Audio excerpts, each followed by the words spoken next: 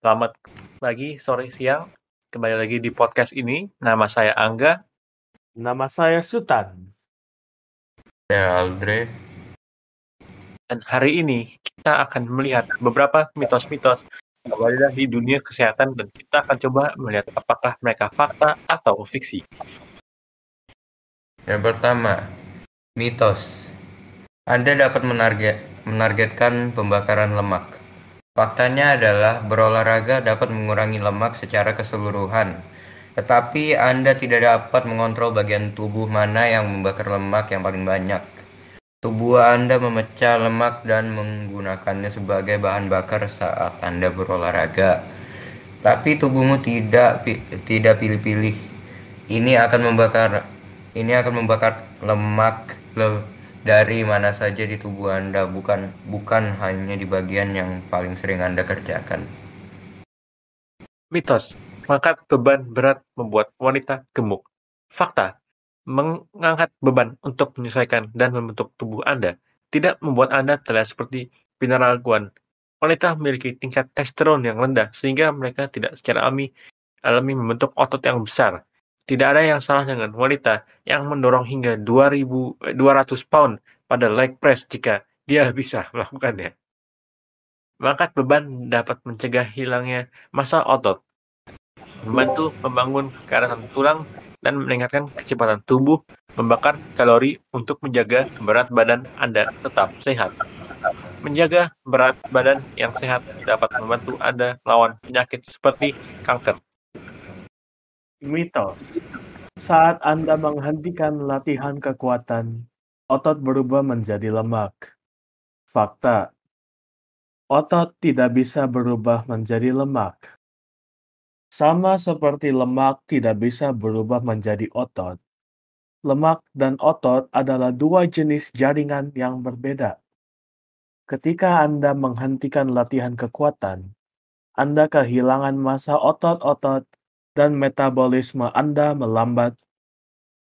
Metabolisme yang lambat berarti tubuh Anda membakar lebih sedikit kalori saat istirahat, yang dapat menyebabkan penambahan berat badan. Kelebihan berat badan atau obesitas meningkatkan risiko kanker usus besar, pankreas, ginjal, endometrium, kandung empedu, esofagus, dan payudara. Mitos. Olahraga dapat menghapus pola makan yang buruk. Fakta. Olahraga sama sekali bukan berarti diet yang buruk. Diet dan nutrisi memainkan peran yang lebih besar daripada olahraga dalam manajemen berat badan dan pencegahan kanker. Faktanya beberapa makanan benar-benar membantu melindungi Anda dari kanker tertentu. Jadi, jangan perlakukan olahraga sebagai aktivitas yang membenarkan makan makanan tidak sehat. Mitos. Kardio adalah yang utama. Fakta. Cara paling efektif untuk mengatur latihan Anda adalah dengan latihan kekuatan terlebih dahulu dan tekan kardio kedua. Berlari atau melakukan latihan kardio lain terlebih dahulu akan mengurangi kadar glikogen yang dapat menghalangi Anda untuk berlatih sekeras yang Anda perlukan. Di sisi lain, latihan beban terlebih dahulu akan meningkatkan kadar testosteron dan kortisol yang keduanya bermanfaat untuk latihan Anda. Mitos, Anda perlu menghabiskan waktu berjam-jam di gym. Faktanya, Anda bisa mendapatkan semua manfaat olahraga baik di gym atau di rumah. Kuncinya adalah berolahraga dengan lebih cerdas. Untuk mendapatkan hasil maksimal dari latihan Anda, melatih kekuatan sebelum Anda melakukan latihan aerobik. Inilah alasannya. Saat Anda berolahraga, tubuh Anda mengaktifkan pasokan karbohidratnya yang terbatas terlebih dahulu. Ini adalah bahan bakar terbaik untuk latihan jangka pendek dan intens, seperti latihan kekuatan. Setelah tubuh Anda menghabiskan penyimpanan karbohidrat, tubuh mulai menggunakan lemak sebagai bahan bakar, dan lemak adalah bahan bakar terbaik untuk latihan aerobik.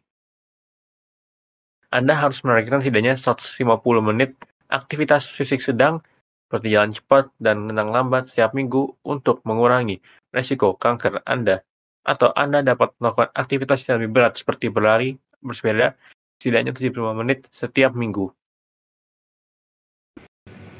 Mitos, crunch adalah gerakan terbaik untuk otot inti Anda. Faktanya, crunch adalah salah satu latihan inti yang paling tidak efektif karena tidak menghilangkan lemak perut. Untuk melepaskan goncangan ekstra, tingkatkan latihan kardio Anda dan tambahkan latihan ketahanan yang menargetkan seluruh inti.